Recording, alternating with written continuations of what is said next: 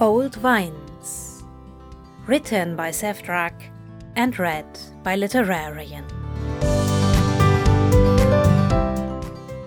Chapter 29. Soft Tones of Violet and Red, Part 2. Since Aziraphale's home earlier than expected, he finds Warlock curled up in one of the comfortable recliners in the great room with the book in his lap. He has a glass of wine next to him, mostly empty, and Aziraphale slides himself into a seat at the broad dining room table and drops his head to rest on his arms, folded on the table. "Wait," Warlock says, once he realizes that Aziraphale's back. "What the fuck? Don't tell me that it went badly." "Oh," Aziraphale says, lifting his head. "No, well, not necessarily bad, but not immediately good either." "Right," says Warlock, and there's an edge to his voice that Aziraphale has never heard before. "Stay right there, we are going to talk." So Aziraphale stays.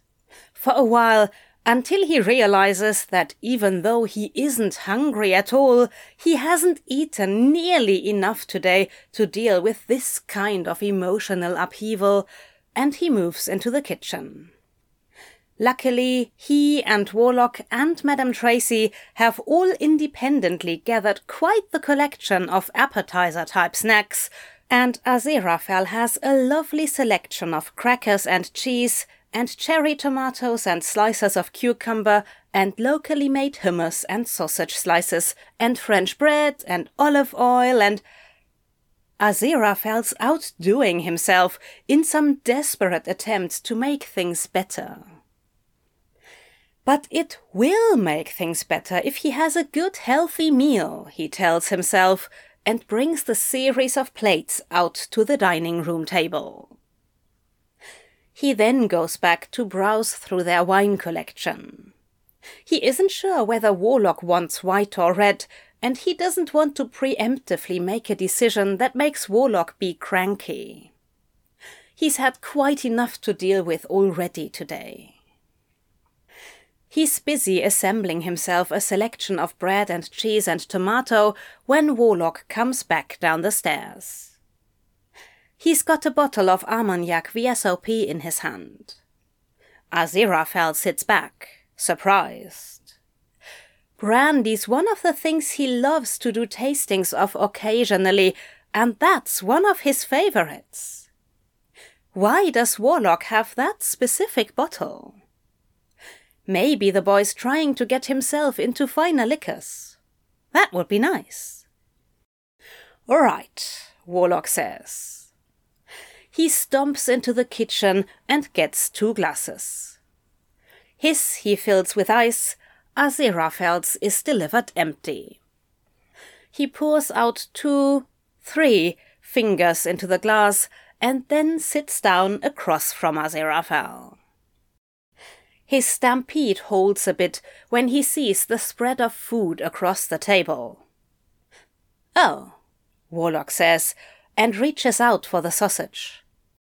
"Thanks." "I haven't eaten much today," Aziraphale admits. "I wasn't hungry." "That happens," Warlock says. For a few moments they sit and eat in silence.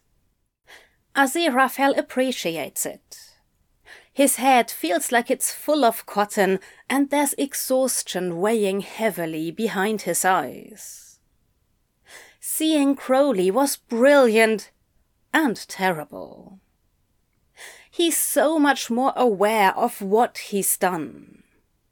He's so much more aware of what he could lose. And how can he not have an answer for Crowley, sitting there and staring into those beloved eyes? What kind of coward is he? "Read your book," says Warlock. He's building a sandwich out of the crackers, hummus, and cucumber. Far better than the one you've been sending Gabriel. There's still a serious note in his voice that's exceedingly unusual. Aziraphale hasn't heard him quite so cold since they'd first worked out the contract with FTA. Thank you, I think. Aziraphale realizes he's drained his glass, and Warlock slides the bottle across the table with a sigh. He says nothing, though, so Aziraphale keeps picking at his plate as Warlock finishes his small army of sandwiches. They pass the bottle back and forth over the giant, empty dining room table. Aziraphale isn't really sure what he's waiting for. Apparently, Warlock has something to say. It's probably another conversation about how much hurt Aziraphale has caused. 2 in one day, with no sleep, too. There's a strangely tense camaraderie in the air, but Warlock's voice has Aziraphale worried. He's waiting, but they just keep filling their glasses and then pushing the bottle back across the table. Aziraphale isn't really sure what to say. Is there anything to say? It isn't like he and Warlock are... They have a business relationship. It would be entirely improper to open up to him, to talk to him like family. But who else here is on Aziraphale's side? It isn't even about sides, Angel. Warlock makes a noise, and Aziraphale realizes he's let his face fall from his normal stoic expression. He glances up, shocked, and watches as Warlock takes one more big swallow and sets his glass down on the table like he's making a decision. All right. His voice is more serious, more grave, more confident than Aziraphale's ever heard it before, at least addressed to him. Are you ready to listen? Because there's something I want to tell you, but I'm not going to bother unless you're actually listening to me. Aziraphale gapes. Warlock's never talked to him quite like this before. He nods, knowing his eyes are wide, and reaches for his own glass. Do you know who you are? Warlock starts, and then, as Aziraphale opens his mouth, Nope, no, shut up. I'm not asking you, I'm telling you. You. And he punctuates it with a sharp gesture, pointing his finger. You are listening. Aziraphale makes a little mumble that's part scoff, part sarcastic, and part apology. But he does, in fact, shut his mouth. You, says Warlock, pointing again. You're Azfel. You have decades of experience and expertise and knowledge about what you do and what only you do. You are incredibly marketable. You have years of public bank account proving that you're talented. You're popular on your own, and you're big because of you and what you offer.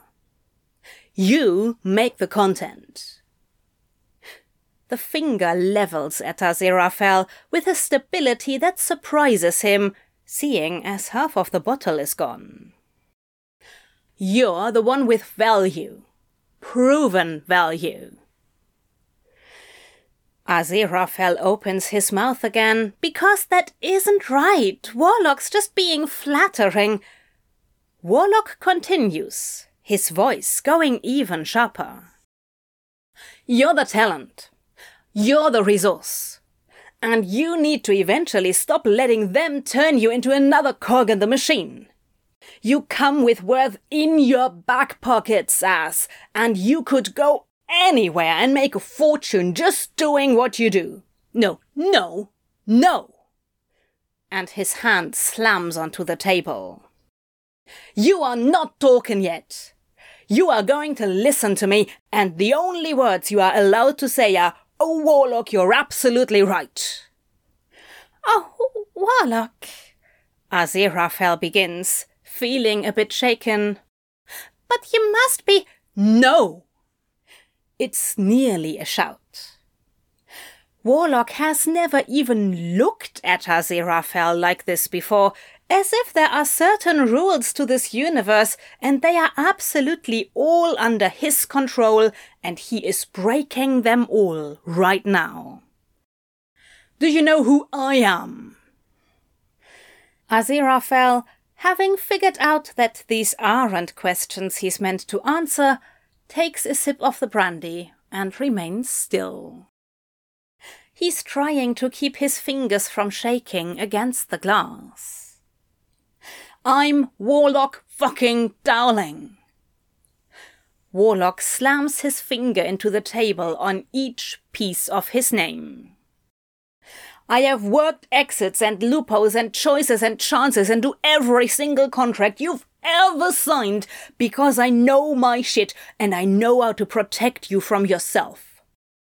I have researched this situation so deep that I could recite the last 10 years of the Food and Travel Adventures business plan, and I have constructed the most ruthless fucking contract you've ever seen. Aziraphale's aware that his eyes are wide and his fingers are actually shaking on the glass. He swallows, but he isn't looking away.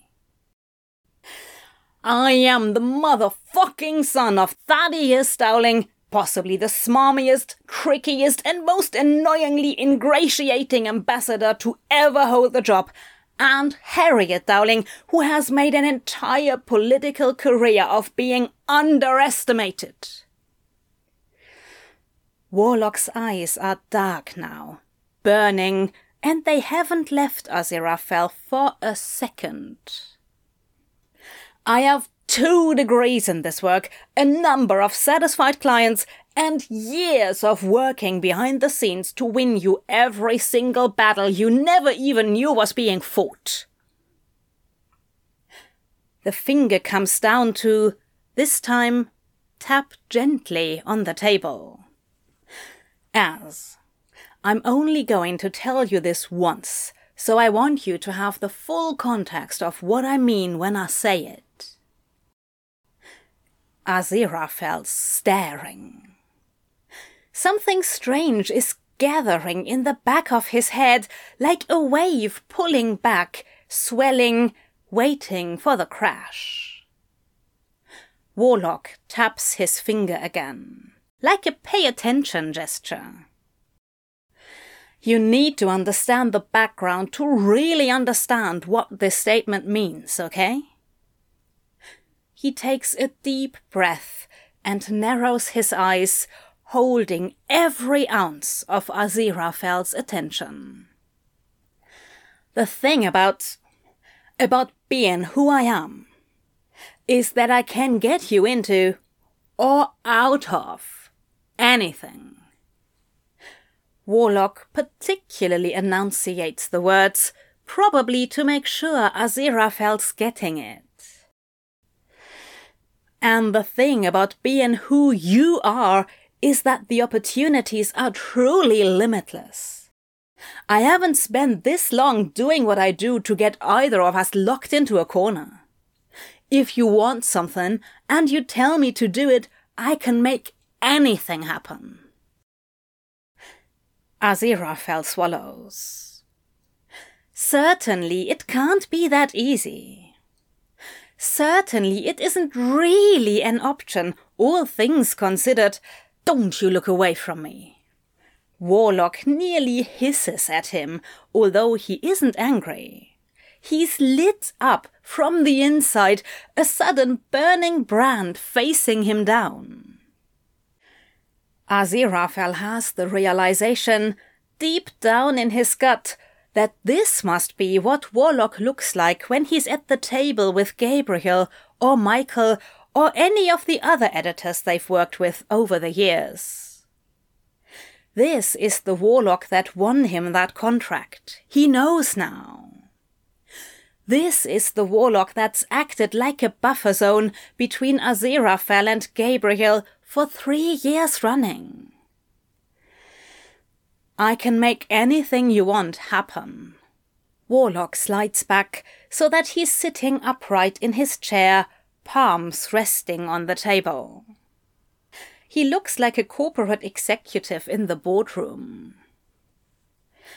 So, the question. And this is the real question now, Aziraphale. What is it that you want? Aziraphale realizes he's breathing hard, his heart pounding. This is as much of a shock as speaking with Crowley. Same sensation, just along a slightly different wavelength. He feels stunned. There's nothing that he can say right now. He's suddenly struck dumb of all of the words usually at his command. Warlock stands up. He fills Aziraphale's glass nearly to the top and then pauses a moment, gathering up the folder with the book, his glass, and the bottle of brandy. I don't want you to answer right now. You need to think about this, who you are and who I am and what that means you can do. Literally anything, Aziraphale. I'm not even asking for a final plan. A few guidelines works. He grabs a couple slices of the bread and cuts off sausage and balances the plate on top of the folder. I just need you to give me something to work with. Something that you want, because this. Here he makes a gesture with the hand holding the bottle that clumsily encompasses the house. This is stagnant. This is a stalemate. You tell me what you need, and I'll get it for you. He turns towards the stairs, somehow balancing all of his items, and it just makes Aziraphale wonder how many things he doesn't know about Warlock Dowling. Think about it, ass. And get some sleep. You look like shit. Aziraphale watches Warlock climb the stairs, his arms full, and feels like he's been skinned raw today.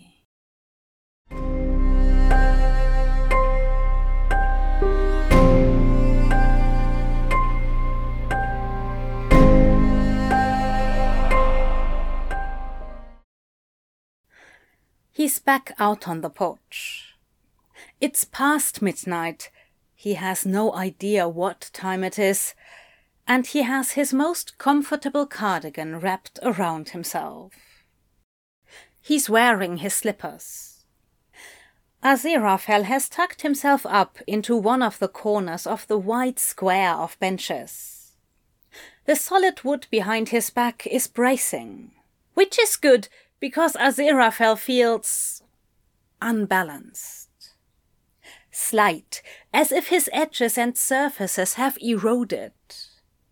He feels raw and unprotected. It's strange. So he's wedged himself into this corner and wrapped himself into his cardigan plus one of the many blankets in the house. This one's a pale rose grey, plush and soft. It looks pale and colourless in the spare light of the night. The vineyard around him is all grayscale. The wind makes flickering shadows that catch in Aziraphale's peripheral vision. He's tired. He's so very tired. It's been a while since he went an entire night without sleep, and then 2 conversations that each took everything he had to offer. God, he wants sleep. It's a few days past the full moon, and it's still bright out here on the porch. Aziraphale shifts, and then brings his legs up onto the bench so that he can tuck his chin into his knees and wrap his arms around. There's a bright star in the sky he thinks is a planet. Jupiter? Saturn? He'd read something about it in the local paper just a while ago. Some stellar opportunities accompanying the full moon. It seems ominous. He shivers. Aziraphale wants to wonder how he came to this, although he knows.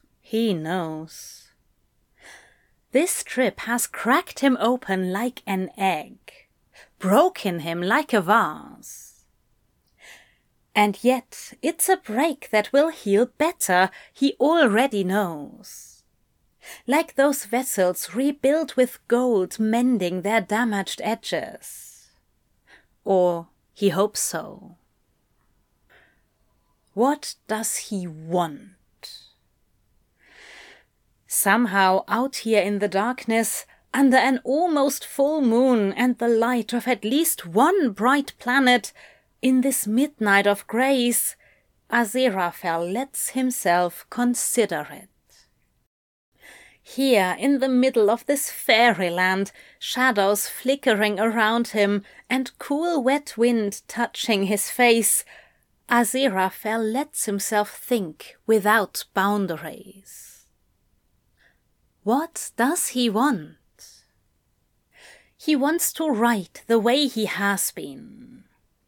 He wants to write that book, the one that's the story of himself and Crowley, the one that tells the tale of how AZ fell in love with California wine country.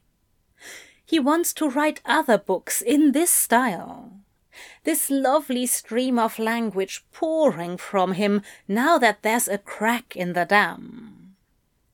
He wants to write about whatever bursts from his fingertips. He wants to write that book about fresh bread and goat cheese.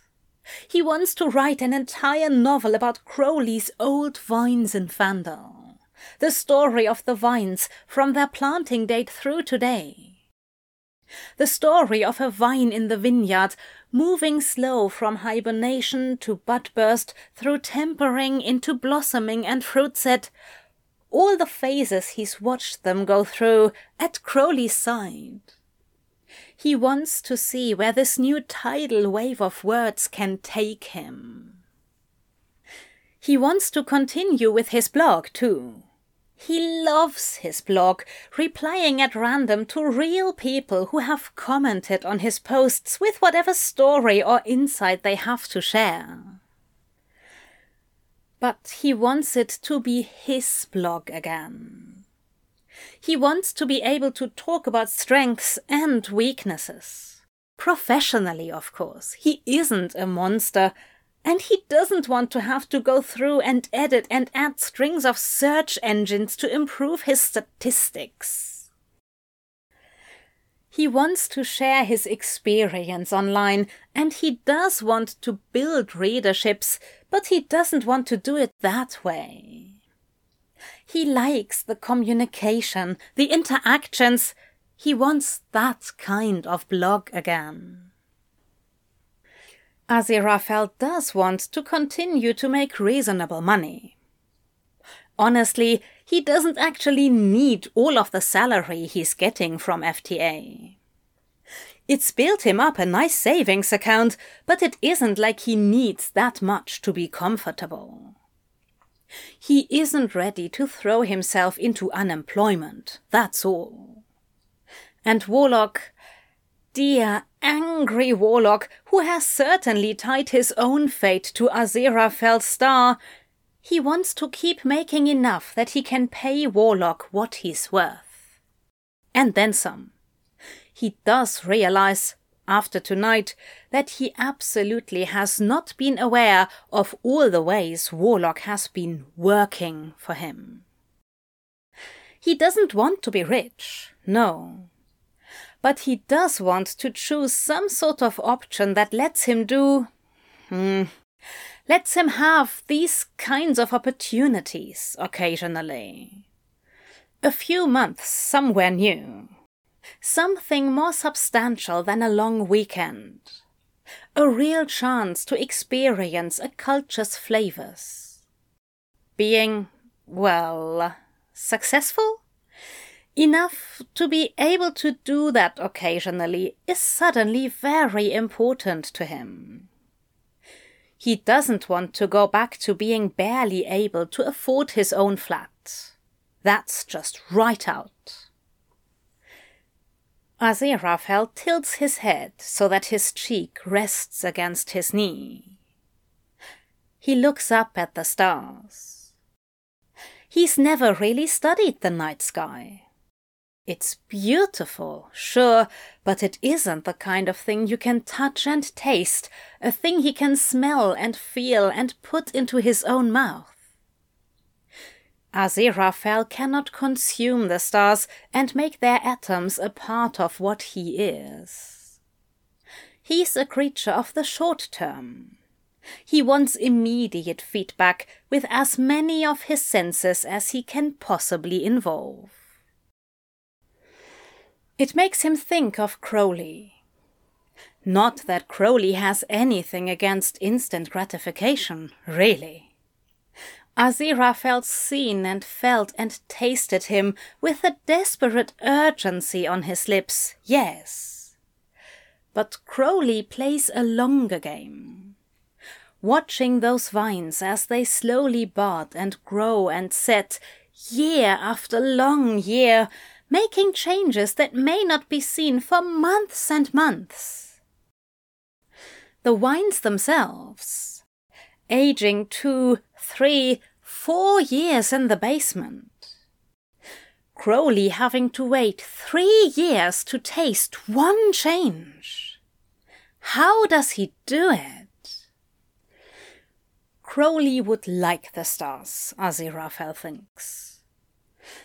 Crowley would like to watch them, small infinitesimal changes over the course of a night, a week, a month. He wants Crowley. It isn't hard to admit it out here, black sky above, the unrelenting gaze of the stars at his back. Aziraphale stands up. He kicks off his slippers. He wraps the blanket around his shoulders and steps off the porch.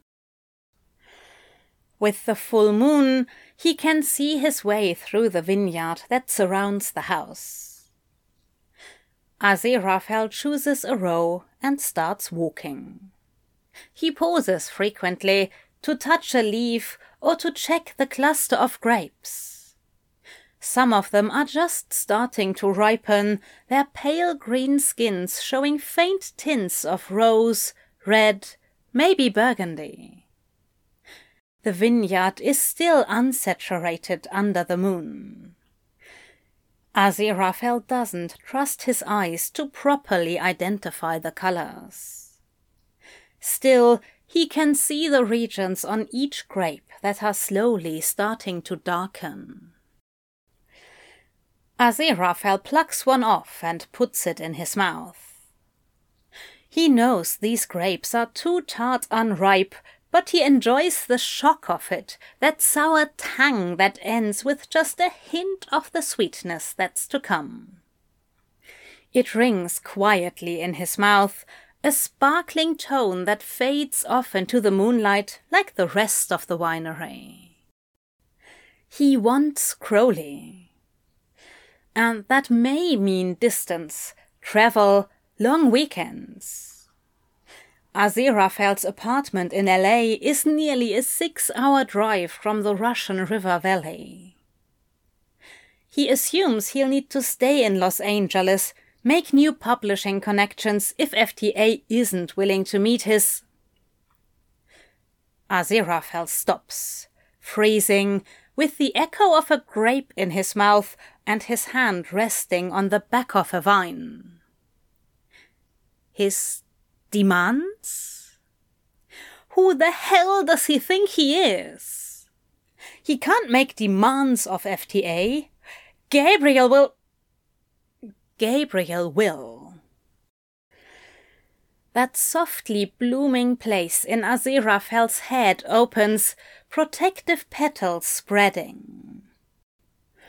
Gabriel is... What if Gabriel wasn't his boss? What if Gabriel went away? What if, for one moment, Aziraphale could throw off the weight of his worry and fear of Gabriel's reactions, like dropping the blanket from his shoulders and letting it pool on the ground? What if, just in this moonlit moment, Aziraphale could admit to himself that his panic and fear around Gabriel aren't healthy? Aziraphale thinks about it, turns the situation around, imagines Gabriel treating Warlock like that, or Crowley. His spine bristles up in righteous anger at that, and that's... Oh. Aziraphale breathes out slowly through pursed lips. Well, that's suddenly as clear as glass. Aziraphale's breath is coming faster, harder, as he thinks about all the things he's done for Gabriel, all of the ways that content manager fucking Gabriel has used him, abused him even, and how what Gabriel wants isn't what Aziraphale actually wants at all. Gabriel has been putting him down since the first day he signed on. Gabriel has made Aziraphale so afraid of his reactions that Aziraphale panics every time they speak. Gabriel has him wound up so tight that he hurt Crowley badly, deeply, because he couldn't control his reactions around Gabriel. He hurt Crowley, and like Crowley said, it wasn't even the matter at hand. It's the way Aziraphale always jumps, because he's scared to make Gabriel upset, because when Gabriel is upset, he makes Aziraphale feel like his only worth is his ability to occasionally output 40 words per minute. Well... Aziraphale whispers out loud to the vines. He is a right bloody bastard, isn't he? Of course nothing responds, but something inside of him shifts. It's terrifying telling these things to the moonlit vines, but it's almost cathartic. I won't continue working for Gabriel, Aziraphale says, as a test, his voice so small and faint it's barely more than a whisper. He waits. Nothing happens around him save the breeze that runs through, gently overturning the grape leaves to show their paler bellies for a moment before they settle in place again. I want to write my own book and my own blog, Aziraphale murmurs, a bit louder. He tugs the blanket around himself, digs his toes into the soil. If they're willing to let me do that, fine. But if not, I'll... He trails off. It's so hard to say it. It goes against nearly every principle Aziraphale has been following for years, but it rings true in his bones. I'll leave FTA, he announces to the grapes. It's daring, thrilling, exhilarating. I'll leave. I'll work with Warlock, and I'll go off on my own and find somewhere else to publish my book. The grapevines rustle in the wind, as if giving silent applause. And I'll, he continues, feeling oddly bolstered out here, feet in the soil and moonlight on his face. I'll tell Crowley that I'm in, that I want to try. Truly. I'll ask Crowley to be my partner? I'll need a better term, but either way. The night sky has no suggestions. Aziraphale may have to write it out of himself. Sit down before the keyboard and let his mind reach out through his fingers the same way the book he wants has been written. If he lets himself write it, the words will come from whatever vast mist of inspiration he's unlocked inside of him. It's this life, Aziraphale realizes. This life here in Wine Country. This fake little life he and Warlock have made for themselves, with Warlock's friends nearby and Crowley down the road and good food everywhere. Inspiration around every corner. It's this life here that opened that door. Aziraphale is suddenly exhausted, but in a strangely comfortable way. Good heavens, he's been awake for over 36 hours at this point. He's done a good deal of his thinking. He's whispered his secrets into the vineyard. He thinks this time, at least, he may be able to sleep.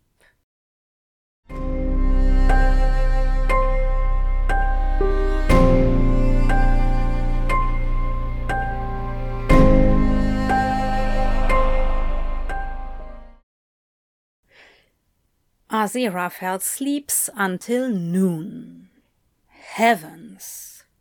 It would be embarrassing, really, were anyone but Warlock here to see him. Warlock has his tea waiting and some fresh fruit, and sits to keep Aziraphale company until his breakfast is finished.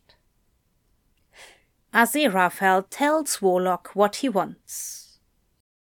Warlock's eyes light up. It's strange.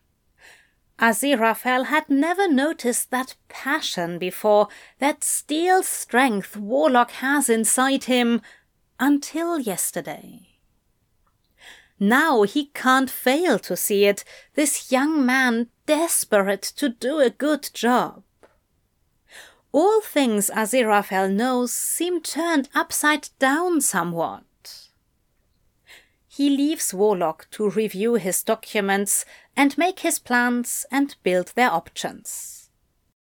He brings his trusty tablet out to the deck because he feels like he has a lot of things he wants to get out of his head and into its pages. He picks up his mobile to reach out to Crowley to see where he is and what he's doing. To make plans. Aziraphale feels nothing more complicated than a faint sense of very significant relief. He feels like a grape on the verge of ripening, just beginning to darken and come into its own.